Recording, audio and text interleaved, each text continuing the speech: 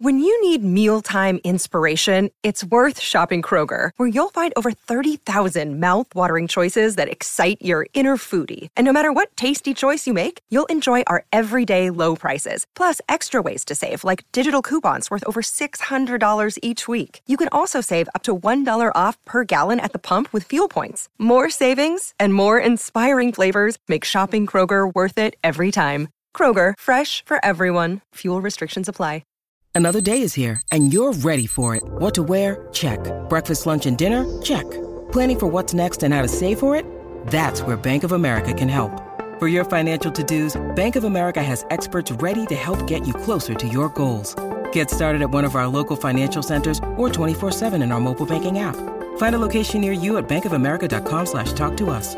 What would you like the power to do? Mobile banking requires downloading the app and is only available for select devices. Message and data rates may apply. Bank of America N.A., member FDIC. This is Optimal Relationships Daily, episode 824, How to Not Be Annoyed with Your Family, by Shana Olmstead of shanaolmstead.com. Hello, everybody. Welcome to ORD. I am your host, Greg Audino, back with you today with a post that I think we can all relate to and all gain something from, especially lately as many of us have spent a lot more time than usual stuck indoors with our families. We love them, yes, but sometimes they can get on our nerves, in case you haven't heard. Our author today, Shana Olmstead, to the rescue. She's got some tips for us to help us not get annoyed with our family members. So let's listen closely as we optimize your life. How to Not Be Annoyed with Your Family, by Shana Olmstead of shanaolmstead.com. While I know a lot of people are staying at home by themselves right now, there are also many people that are staying with others. This can be comforting and also annoying. No matter how much we love the people in our lives, seeing them every day, all day can be a lot. Finding ways to navigate these situations is challenging during these times, but can also open up new ways of communicating and appreciating each other that can be transformative, not just now, but when things go back to normal. It is a really good time to slow down and connect with those in our lives in a deeper way. Without many of the distractions that are normally present, kids' school, activities, work in the world, social activities, etc., we get to really see and connect with those in our lives and families. I am seeing all kinds of ways that my clients are both struggling with and connecting more with those in their lives during this time. There are some things that work to make it easier, and some things that just create more disconnection and frustration with the people in our lives. Some ways of connecting and relating that I see right now that are working well for myself, the people in my life, and clients are: Number 1, space and self-care. As an empath and sensitive person, and working with many clients who are also sensitive, I know that creating space, even while being in the same house, is very important. People that I'm talking to are doing this in all kinds of ways, and the people that aren't creating some space for themselves are not very happy. Especially for sensitive, empathic people, it's so important to be able to have some space for yourself in order to feel balanced, as well as to know how you really feel, not your partner or roommate or child. Empaths have a hard time in general understanding their own emotions separate from those around them. And especially during this time when some of us are together more than ever, it's so important to create that space and time to do this. The clients that I have that are managing this most successfully have strategies that help them create space to connect with their own internal insight, as well as disconnecting from the people they are living with. This helps them feel more balanced and have the energy they need to continue giving back to their families, friends, and work.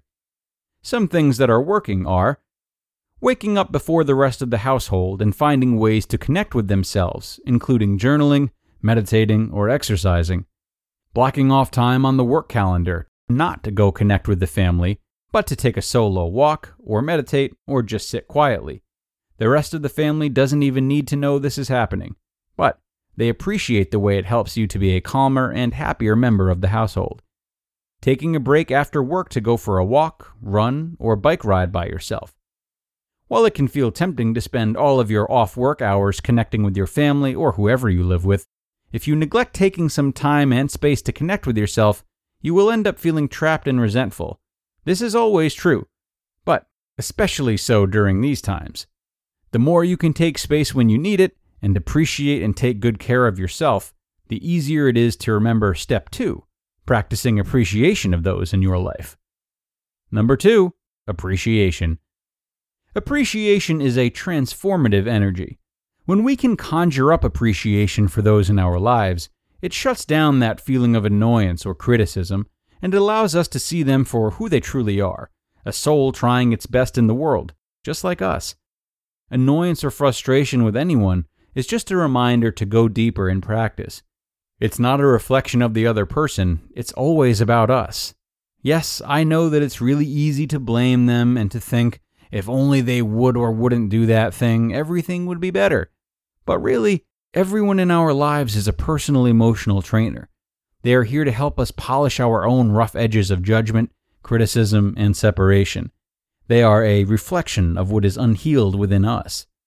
A fun practice to increase your sense of appreciation for those in your life is to consciously bring loving and appreciative thoughts into your awareness proactively.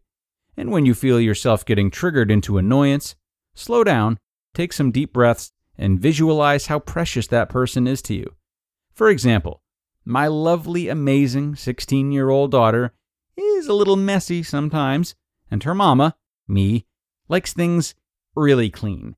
While of course I'm not perfect, and I'm not mindful 100% of the time, I do my best to slow down when she leaves the counter messy with melted chocolate, take some deep breaths, and visualize her as the sweet, sunshiny spirit that she is. This shifts my energy from annoyance to gratitude. I can then either wipe up the counter myself or calmly ask her to do it with a lot of kindness, lightness, and appreciation. She feels this and is much more willing to help and participate when she feels my energy as loving and connected rather than annoyed. This increases our connection and the peace and harmony in the household. These are just a few tips to stay feeling good and connected to those that you are living with right now. This current situation is here to help us learn and grow, to help us understand even more how to be able to deeply connect with ourselves and those people in our lives. As we grow in these areas in this time, it's going to help us maintain the harmonious habits as we continue our conscious evolution. You just listened to the post titled, How to Not Be Annoyed with Your Family by Shayna Olmstead of ShaynaOlmstead.com. Discover why critics are calling Kingdom of the Planet of the Apes the best film of the franchise. What a wonderful day! It's a jaw-dropping spectacle that demands to be seen on the biggest screen possible. We need to go. Hang on. It is our time. Kingdom of the Planet of the Apes. Now playing only in theaters. Rated PG-13. Some material may be inappropriate for children under 13. Shayna providing some really essential tools here for everyone. Whether we are indoors for an extended period of time with family or friends, because we want to be or we don't want to be, it can be a lot to spend all that time together. And what I love about this post is that the two main steps Shayna offers really complement each other nicely. Seeking our own space is important for maintaining the parts of us that make us individuals and are at risk for fading the less time we spend alone. Taking time to appreciate those who we're spending a lot of time with is of course not only good for our relationships with them, but with the very relationships we have with ourselves that we seek to enjoy when isolating ourselves a bit. A key part of all of us is having love for family members and sticking to it in times of thick and thin, as long as it's emotionally healthy to do so, of course. Even feelings like this can be forgotten about when we are spending a lot of time with loved ones and minor mishaps are inflated to being huge blowouts. Surely this is something we never want. So, in taking time to remind ourselves of how we can appreciate these people, we keep strong that innate part of ourselves that connects with them and makes for much of the love we have in our lives. That all may sound a little abstract and out there. Hopefully it made sense. I know my making sense rate is probably just below 50% though, let's be honest. So on that note, I'm going to quit while I'm ahead, everybody. Thank you so much for being here today.